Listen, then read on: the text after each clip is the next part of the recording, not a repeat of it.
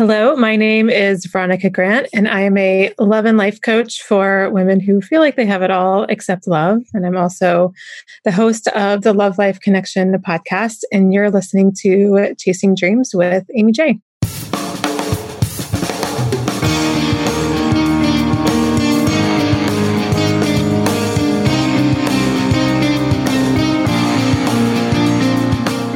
Welcome to Chasing Dreams podcast with Amy J. Amy believes that realizing a life without regrets is achieved by taking chances, chasing your dreams, making moves, and overcoming your doubts.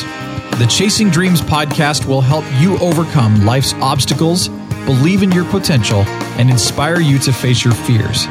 And now here's the woman who is passionately pursuing her dreams, Amy J. Hey, Veronica, welcome to the show. Thanks so much for having me. I'm excited to be here. You know, it was very exciting for me to find your resume, so to speak, come across my desk and the invite come to that you were interested in being on the show. And I was like, you know what, this is perfect because I've been wanting to talk about a topic you are well versed in and that you talk about, which is self-love and how, you know, mental health is a huge thing for me and for my audience and my fellow dream chasers. It's something I think we struggle with. We have ups, we have downs, we have good, we have bad, and we're so focused on what we're doing that we forget about ourselves. And so wanted to talk a little bit about that and what that means. Before we get into that, we got to get to know you a little bit. So tell us, when Veronica was a young child, what did young Veronica dream of being?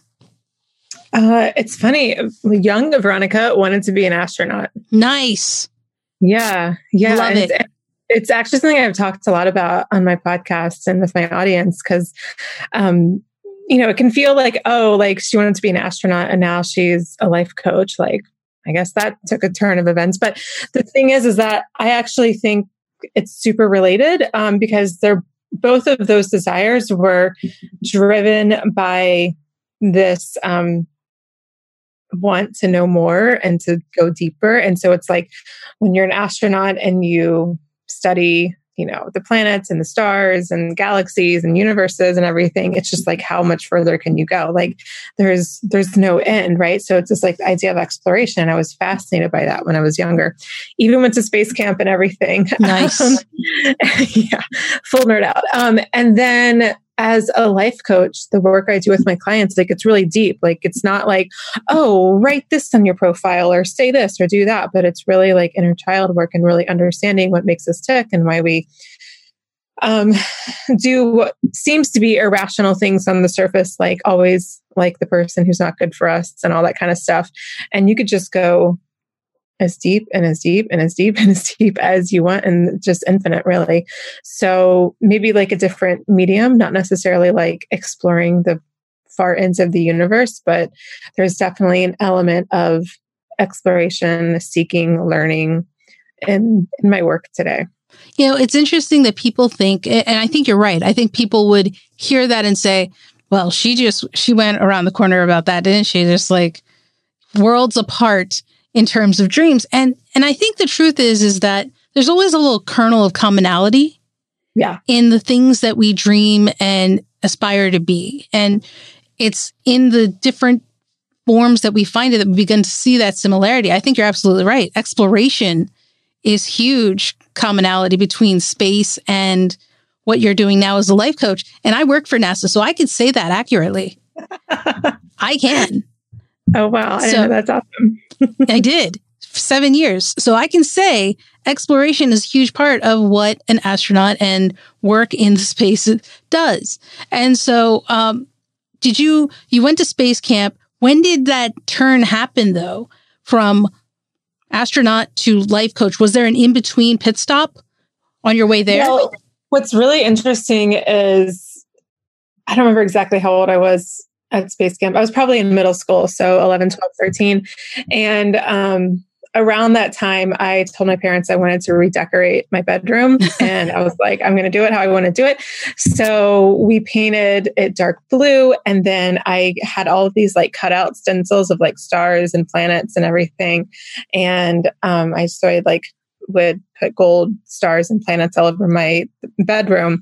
And then I created these little quote cards that all had to do with planets and stars, but they're all like inspirational kind of quotes. And yeah, and I also had a journal where if I ever came across a quote that I really liked, I would, just have my little book or my little journal of quotes. I love that.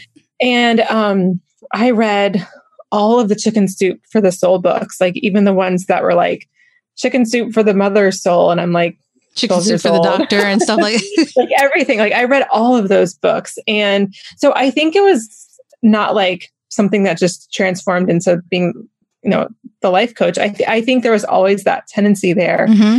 And I didn't even realize that. I remember, my mom gave me a book on like puberty and like what was happening to my hormones and body and everything. And most kids would be like, I'm not going to read that. I read that book like 5 times because I just thought it was so fascinating because like the book was, it was like telling you what was going to happen and change in your body, but it was also from kind of like a personal development perspective and for like a teen. Sure. And I loved that. I just thought it was so fascinating and interesting. And I remember reading that book at least 2 or 3 times.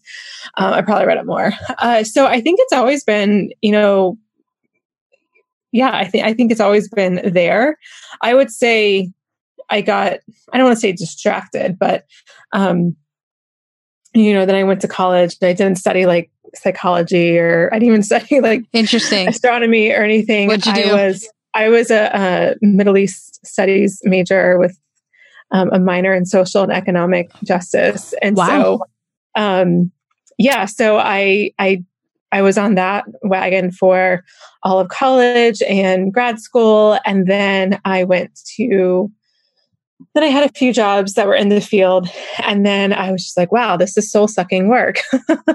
I thought we were doing good work and it was like, for the cause, but it just wasn't good work environments. And I basically had the realization that in terms of what I was studying and what I wanted to do, I had 2 options. I could either be a paper pusher in DC, or I could live abroad and be in the field of, the work that I was interested in. And I was an expat for a little bit, but I didn't want to be an expat forever. And I didn't want to just basically be in administration for like nonprofits or political organizations or whatever in DC. And so that's when I kind of got back to this part of me that just like to, just explore. And I was also just not I wasn't like unhappy, but I was just not my best self. Like I was just really stressed out. And these types of jobs in the career path, especially like DC culture, it's super competitive. It's super like climbing over each other to get to the next rung. And I can definitely compete in that environment for sure. Like I'm very capable of it, but it does not bring out the best part in me. And so I just kind of got burnt out and a little kind of jaded and disgusted with that career and that path. And so that's when I was like, I think I'm going to do my own thing. And that was about I decided I was going to do my own thing about 7 years ago. And I've been working for myself about 5 or 6 years ago. So what's interesting is it sounds like you had kind of a come to the light moment, if you will, where you're like, hey, things aren't as happy as they could be for me. Like I'm doing the things I need to be doing, but maybe this isn't for me anymore. And you was there ever one thing that kind of triggered that? Or was it like a series of little things that kind of kept picking at you like, maybe it's time? A week later, maybe it's time. I think there's 2 things. And the first thing that happened, I didn't realize really what was going on in the moment, but so in 2012, I worked on the Obama campaign. I was a paid staffer. And, it goes without saying, working on a campaign is just like insanity. It's just like, it's not a job, it's your life. You don't see your friends. You don't do anything other than work for the campaign. Like we had a new hire like over the summer. I came on early on the campaign. Then, we had a hire in the summer and she was like, so what about personal time? And I'm like, yeah, that's cute. Personal time. Anyways. And so And so my boss wanted to do something really fun for us. And so after we closed down the office for the night, which was probably around 9 or 10 o'clock, he wanted us to go to this volunteer's house who was hosting us, and there was food, and we were going to watch like some Obama document. I forget what we watched. It was some like fun movie or whatever. And it was supposed to be fun. It was supposed to be like a team bonding thing. And I was like a straight up bitch. Oh. I was like, this is like, I need to sleep. I have to get up early. I need to be doing my paperwork and checking on my computer by 7 a.m. Like I was just like this monster, and I couldn't just let it be, okay, one night I might not get as much sleep as I normally do, but we're doing this fun team thing. And so he called me out on it, and obviously I felt bad and I apologized. But it didn't really dawn on me like this isn't necessarily the best environment. And then after the campaign, I had this job in DC that was just freaking miserable. And I think that was really, it's a long catalog. So it's probably the job for about almost 2 years. Wow. But I hated that job so much. And it just solidified everything for me. And I was like, I cannot be in this world anymore. And so I'm grateful for that job, because I don't want to say I abused it, but like I did the bare minimum. So I had time to build my business on the side. And I didn't really care, because we were all grossly underpaid, especially for living in Washington, DC, which is a super expensive place to live. And not uncommon. And so I just didn't care. And I was like, this job is helping me pay my rent. And I'm working on my business when I'm not at my job. And, so it was those two moments. Obviously, the second moment is not really a moment. It was more of like a period of time where I was just like, I'm not playing this game anymore. Right. But it got me into my business. But I think what's interesting is that I think we all we have these moments, right? The fact that you acknowledged it, even if it's after the fact, but that you look back and you're like, hey, that was probably a turning point for me. And I had my own turning point, and I think other people have had their own turning point. And sometimes we just don't recognize it until something else reminds us of, hey, I'm not really happy right now. And I think, I believe we all go through these things for a reason, right? Nothing's ever really a wasted opportunity, right? Even your job that allowed you to keep a roof over your head so that you could set up your own business, right? Was something there. It was meant to be. But I think there are people who are meant for things, right? There are people who are passionate about campaign life. There are people who are passionate about DC. And if you find out it's not for you, then that's okay. Yeah. And I think there's so much guilt that we hold on to, that we stay sometimes longer. I speak from personal experiences. Sometimes I stayed in my job longer because I kept justifying it. I kept saying, like, I love the people I work with. I love the people I work with. And it was a mantra. And I recognized that a second time that had happened in my life. And I was like, I love the people I work with. I love the people I work with. And then when I realized, wait a minute, I've been here before. I've been in this position of saying, I love the people I work with, and not the work I was doing or the job. And it sounds like you recognized that and kind of made that pivot. And now here you are, a life coach, and helping people in a different way than you were previously. So what made you think a life coach, though? Well, parallel to the career I'd had so far, I had been teaching yoga and fitness classes. And honestly, I was doing a lot of it, especially in DC, because I was paid so crappily. Is that a word? I was paid so poorly, and DC is really expensive. And so I was trying to teach as many yoga classes as I could to just, be a little more comfortable financially. And I really, really loved it. And I also had struggled with body image dysmorphia. I just always felt like my whole life, if I just lost 5 more pounds, then I could get all the guys to like me, and I could have any relationship I wanted, or I could feel confident or good enough or whatever. And so that had been a really big part of my life. And then I kind of accidentally, which is another story, I accidentally healed that. And so then I know I'd always been passionate about health and fitness and everything. So one of my friends was telling me about one of her friends who was a yoga teacher and wanted to do it full time, but wanted to make it more like sustainable and not just going from studio class to studio class to studio class, which isn't sustainable and won't pay you enough, to have a full-time salary. And she does health coaching, and that's what she does, yoga and health coaching. And that's, her business and how she, gets paid. And I was like, health coaching, what is this? And I just was like so fascinated by it. So I went to IIN, Institute for Integrative Nutrition, and got my health coaching certification. And within like the first 3 months, realized I did not want to be a health coach. I was like, I actually don't really, I'm very passionate about positive body image and everything like that, and body diversity. But I was not I didn't care what people ate. I didn't care if people went to the gym or if they It wasn't for you.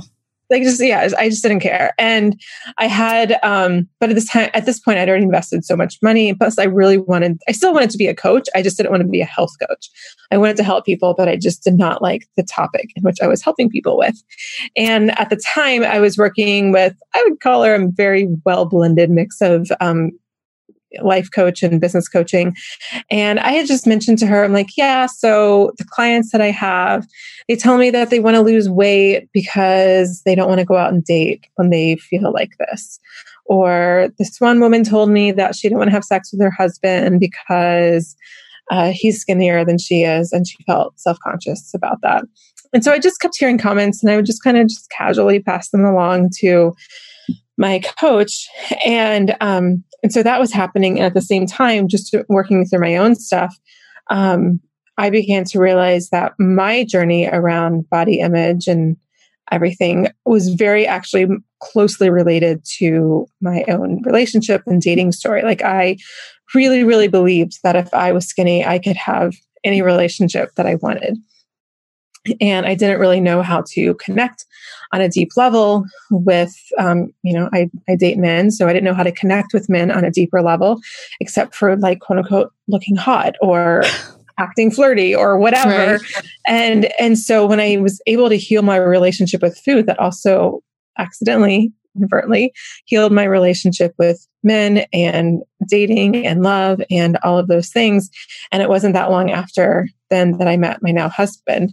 And so, when that story became really clear, she was like, Veronica, my coach, she was like, Veronica, I think being like a relationship coach is more of your calling than a health coach. And I was like, at this point, I was still really gung ho on making the health coaching thing work. And I was like, people don't pay for... You were pushing back on it. Yeah, I was like, you don't pay for love coaches. That's not even a thing. Turns out it's definitely a thing. And so once I stewed with it a little bit, I was like, oh my gosh, this is so perfect. And it's really what I want to talk about. And I've been talking about it now for almost 5 years, and I'm not part of it yet. And I just adore my clients. I adore my business. Amazing success stories and amazing progress and just things that my clients have achieved and their love lives and beyond. But yeah, so it's kind of like a roundabout way. I always was into personal development. I was always, not always, but I wanted to be a coach, and but I accidentally stumbled upon the love coaching part. I don't know if it's accidental though. from the way you're describing it, I think it was a natural progression of things. So you came up against something that you were still fighting on, and then here it is. Hey, the fact that you acknowledge it, I think, is awesome. And so for the people listening, and for me, what is a love coach? Gosh, it's so hard to call myself something. It's so much more. It's but it's so much more about love coaching. But I really help. At the core, I always tell clients, when we do consults, I'm like, the coaching I do it's all about the dating, and it's also not about the dating at all, because it's really about you. Okay. And then I say, I'm not really concerned about whether or not you're dating. I don't really care if you're online dating. I don't care if you're taking a year-long dating break. And in fact, that's probably good for most people who are really frustrated with their love lives. I'm more concerned about how you treat yourself when shit hits the fan, because I can't guarantee you'll never be rejected again, or you'll never have your heart broken again, or you'll never be disappointed or sad or angry or whatever, because that's part of the human experience. And you can't prevent that. And it's not a bad thing when those things happen. It's just part of your life path. The difference is, when those things happen, do they erode on the story you tell yourself about your lovability, your ability to have a relationship, what you deserve, who you deserve? Like if you keep getting, like, let's say you got broken up with by someone, and that creates a story like, oh, nobody wants to be with me. And then that might create an action in the future where you settle for like crappy behavior from a potential partner. So that's the kind of behavior that I'm most concerned with my clients. Because again, like, can't prevent, heartbreak and all that kind of stuff, rejection. And so if they can experience the worst of the worst and heartbreaks and the crap and all of that stuff, and yeah, it's going to hurt. It's not going to not hurt, but it's going to hurt, but not change the story of what they tell themselves. And it's not going to erode on their self-worth or how they value themselves. To me, like, that's the best win of all, because then you're truly not afraid to be more vulnerable, because you'll know you'll be able to get through whatever happens. And when you're more vulnerable, you're more yourself. And when those things are in place, then A, you're much more able to pick up on like the bullshit and the red flags. And B, you're more likely to actually connect with the right people, because if you're in your head about how do I play this so I don't get rejected, sure, you're actually not really emotionally available yourself. So how are you going to be able to connect with someone sitting across the table from you, regardless if that person is emotionally available or not? So yeah, that's really the work that I do. So that's love coaching. But there's a lot of love and dating and relationship coaches out there that are like, if you want to get him to I do these 7 texts, well, I don't know, whatever, like stupid crap. And it really is still out there. And sometimes I think, well, maybe the work I do and the message I have is kind of redundant. And then like I hear from clients and people in my audience about what other coaches or spaces have been teaching. And I'm just like, okay, nope, my message still has a place and it still needs to be, shared. Well, so the thing that interests me, and we talked a little bit in the beginning, was your topic of self-love. And it's something that you shared your story about body image, growing up, and even as a young adult, I would have people tell me, mole, which is like my child, if you lose a little weight, the boys will come, right? It was like, if you build it, they shall come, like Field of Dreams. I'm like, I'm not sure that I don't think it works like that. And for so long, that kind of messaging was in my head. And so I would, try, or sometimes I wouldn't, and whatever the case was. What I found was, as I got older into my 30s and I looked back at pictures, I'd be like, man, what was I thinking at the time when people would tell me that? I was like, man, I was fat. And now I'm looking back at pictures, I'm like, wait, where's the person I was seeing at that time? And it was like a different mentality, right? And it's only now that I'm like stronger, at least in my self-worth and self-image. But for the longest time, it would be like kind of this defeatist mentality. It's like, boys aren't coming because I'm fat, or, if you lose weight or whatever it is. And I think we all have some kind of form of that we beat ourselves up with. And so wanted to talk to you about how we can build our own self-worth or recognize it. And for some people, begin loving ourselves, or some people get better at it. Yeah. Well, I mean, really what you're speaking to, it all comes down to the inner child work, right? Because, you have these memories of people telling you like, if you lose weight, then the boys will come, right? And for me, my messaging wasn't as clear cut as that, but I still got very strong messaging that it was better to be skinnier, because I got complimented on, not from like people at school, but like from my mom. She was always commenting on, oh, looks like you gained some weight, or, oh, you're looking really good right now. Right. And so we all want love, we all want love, safety, and belonging. And so when you're a kid and someone, especially an adult, especially your parent, says something like that to you, then on some level it feels good, right? It makes you feel like, oh, I'm doing something right. It makes me feel like I belong. It makes me feel loved.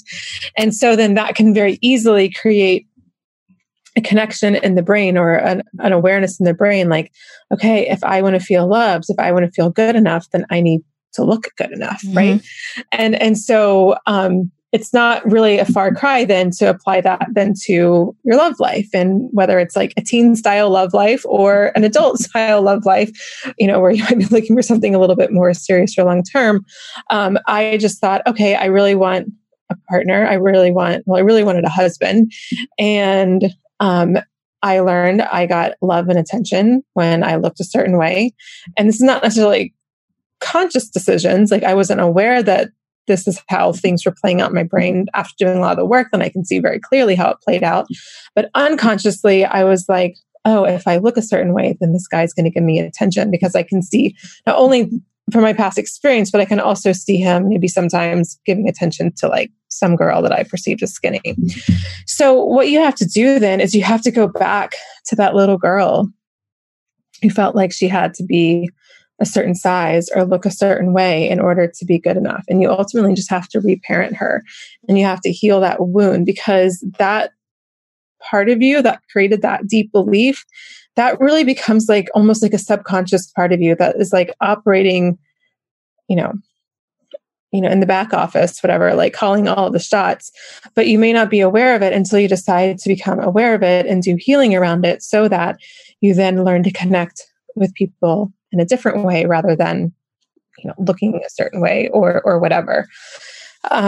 So, it's like about self-love. Like, obviously, like you want to be able to, reparenting yourself is about sending love to that part of you. But like I was saying earlier, it's really about the relationship you have to that, to that part of you. So whenever I find myself kind of going down a rabbit hole or spiraling a little bit, I can even ask myself, like, okay, is this the part of me that just needs validation and needs attention to feel good enough? If I'm like feeling triggered or picking a fight with my husband even now, or is there like something that's actually like an issue in the relationship we need to talk about? And sometimes that might be true, but for the most part, it's usually just because like my inner child doesn't feel the love, or it doesn't feel the love that she wants. And that's actually my job, to give her that love and to reprogram that old belief, so that then I can show up for my partner and for myself and really anyone else in my life in a healthier way. So when we talk about self-love, what is it we can do to better ourselves in terms of that? Well, again, I don't think it's necessarily about self-love. I think it's about the relationship you have with yourself. So when you make a mistake, when you get your heart broken, when you do something quote unquote wrong, do you beat yourself up? Like, imagine like, if I was your coach and you told me about how, I don't know, you kept texting some guy, even though like he was kind of a jerk. I don't know. I'm just making something up. Sure. Right? And I was like, why do you keep doing that? That's kind of stupid. Like, he's not into you. Like, just let him go. Like, whatever. Like, if we had a formal coaching relationship, you would be like, all right, like what? Like, you wouldn't feel safe. You wouldn't want to tell me anything else. Right. You'd probably want a refund. You might have some choice words for me, like whether you say them out loud or in your head. It's just not going to become a safe environment for you. And so like, you're not going to be able to do the healing work that you need to do in order to achieve whatever goal you wanted to achieve by working with me. Right. And it's no different when it comes to the way that we talk to ourselves. So if you make a mistake or, find yourself in the same pattern or the same kind of relationship or the same kind of situation again, do you beat yourself up and say, oh, I'm such an idiot. How did I get here? Or if you can't seem to get over your past relationship and you're like, oh, why can't I get over my ex? Like, it's not even the right person for me or whatever. You're just beating yourself up, and you're not creating a safe environment for you to do the healing work. You're not even really creating a safe environment for you to be you in your body, in your life. And that's going to make everything just really, really, really, really hard. And so instead, if you can practice self-compassion and self-trust and be like, okay, I know I made this mistake. I was really hoping to not do it again, but it's okay. Who knows why it happened? Maybe there's something else I need to learn, but I'm just going to be really gentle with myself. I'm going to be kind with myself. And whatever feelings come up around it, I'm going to just let myself feel them and just know that, I'm here with myself and I can handle it and I can take care of myself. Then that's a whole different kind of, you can feel the energy difference, right? Sure. And even from you saying it. Yeah. When you're in that kind of space, you're just going to be much better off in like all areas of your life. A, you're probably going to feel less stressed and anxious all the time. And B, you're going to settle for less crap from potential partners. And C, you're probably going to be in a better headspace to do better work in the world. Whatever your work is, you're probably going to make less mistakes in terms of like driving your car or financial mistakes or whatever, just because like you're not beating yourself up, because when you beat yourself up, that's when the spiral starts. And that's when just everything in life becomes so much harder. So is it practice that makes us start doing it innately, is just kind of taking it one experience at a time?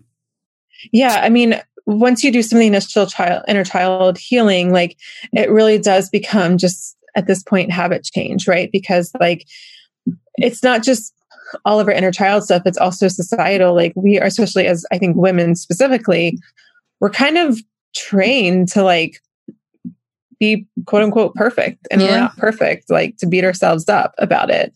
And so your brain is going to want to go straight to, the inner critic, whatever you want to call that part of you. And it's not about also demonizing the inner critic, because the inner critic's still part of you. So you got to be nice to the inner critic too. But it's more like, hello, inner critic, I see you're here. I'm just going to let you sit on the side. I got this one. That's like the kind of relationship with the inner critic. Gosh, I don't remember the question, but it's a habit. And so the first, little bit when you're trying to change this habit, you might go down that rabbit hole pretty far before you realize, oh, wow, I am like beating myself up. Yeah. And then as soon as you realize, you pull yourself out and do, talk to yourself in a new way. You do some self-soothing practices and healing practices. And then maybe you do this for a little bit. And then all of a sudden, like, you kind of catch yourself before you go too far down. And then all of a sudden you'll be able to see that turnoff is there, but you don't go on that turnoff. You go, you keep going straight instead of, veering left or whatever. And so it takes time.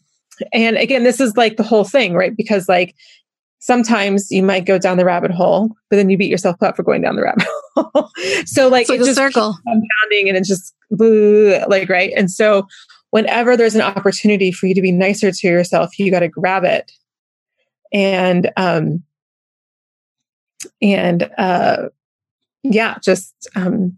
practice the compassion as soon as you realize that you're not. I'm going to be honest. That sounds hard. Like, oh yeah. Yeah. It's not easy. And it takes, I don't like the word discipline, because that sounds really like, and like you usually need more compassion, but it takes, one of my mentors, she uses the word devotion a lot. It takes devotion. A commitment of sorts. Yeah. Yeah. A gentle commitment to yourself. I think, you talked earlier about how you like to read personal development, right? And work on that. This seems to be something that people should start incorporating into their life to kind of get into the habit of it so that we can be better people, So what is something you would recommend to help people with that? Is there something? What do you mean? Like to help them start? Yeah, to help them start in being more compassionate to themselves.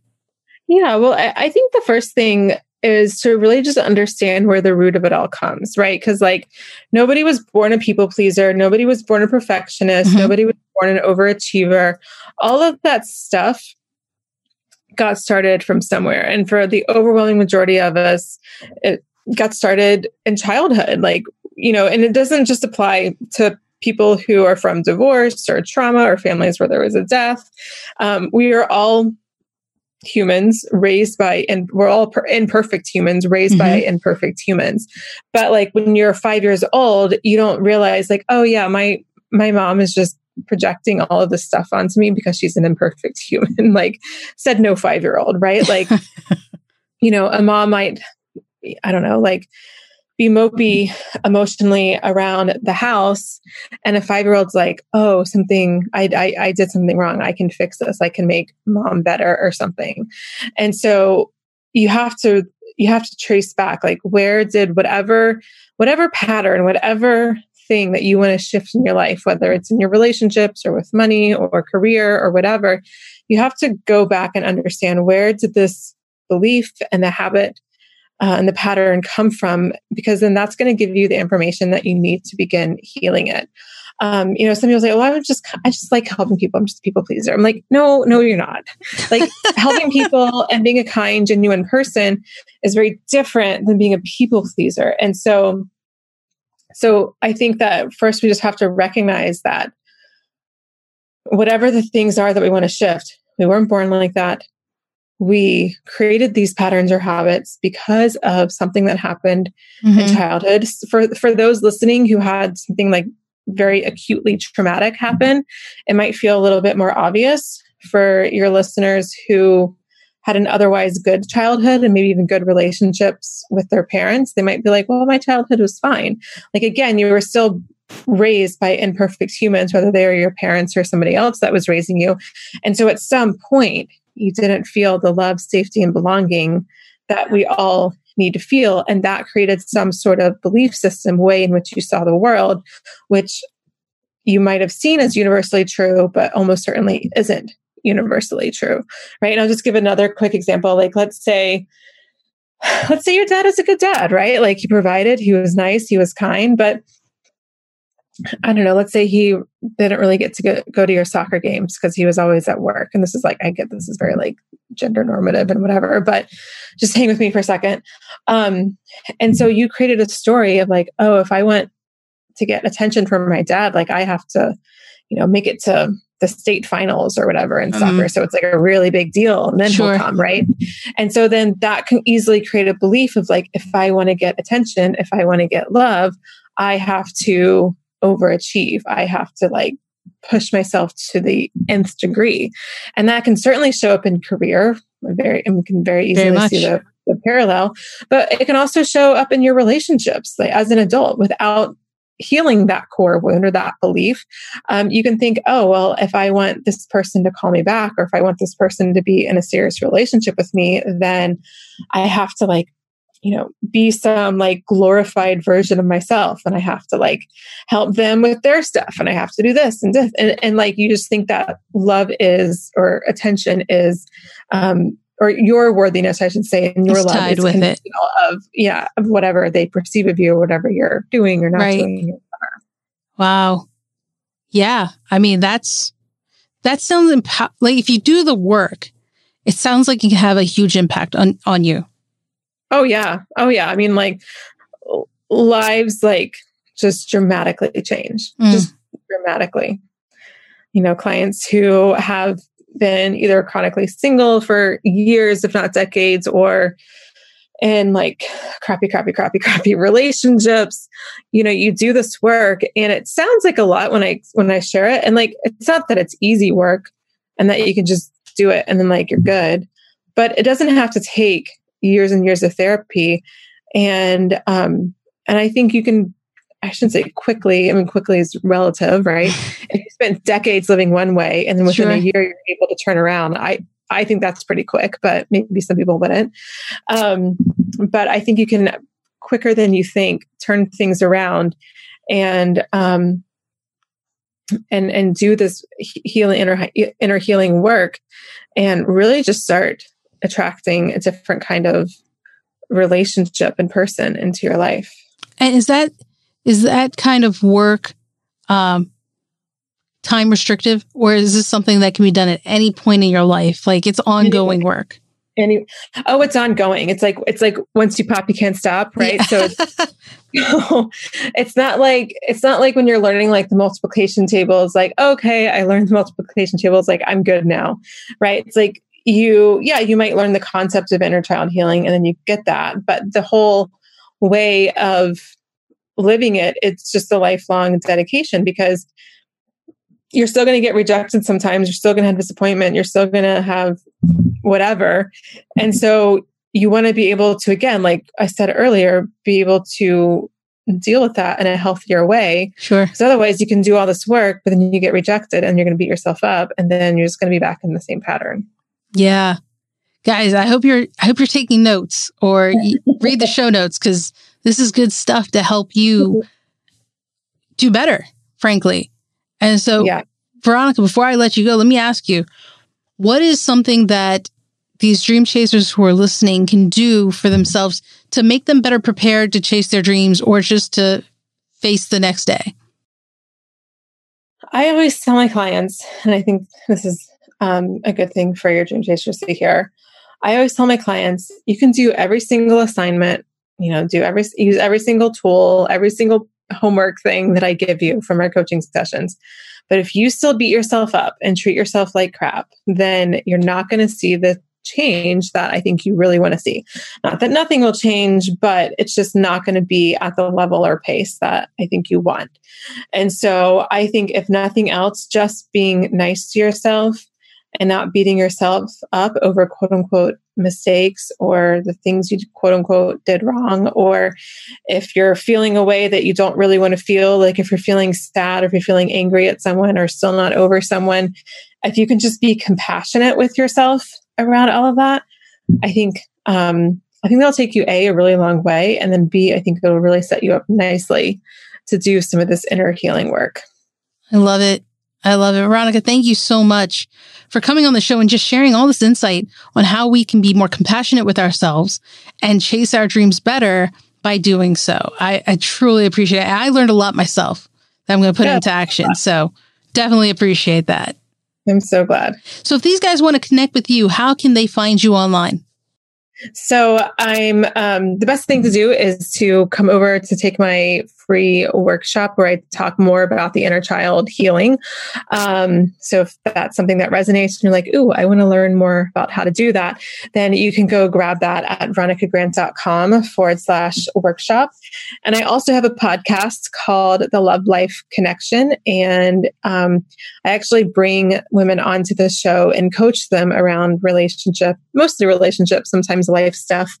And that's also a good opportunity just to hear what inner child coaching is like, because we're just basically like listening into our coaching conversations. And then, of course, I'm on Instagram. It's my favorite place to connect. You can send me DMs. I respond to everything. Minus spam. Don't respond to that. But Veronica E. Grant is my Instagram. Guys, be sure to connect with Veronica after the show and check her out. Follow her. You're going to learn a lot. Veronica, thank you again. My pleasure. Thank you for having me. Thank you so much for listening to Chasing Dreams. Amy would love to connect with you and hear all about your pursuit of chasing your dreams. Connect with her on Facebook, Twitter, or Instagram via @ChasingDreamsHQ. Or you can find Amy on Twitter @AmyJ21. That's AIMEEJ21. Be sure to visit headquarters over at ChasingDreamsHQ.com for more inspiration, motivation, and resources to help with your own dream chase. We hope you'll join Amy next week, and until then, keep chasing.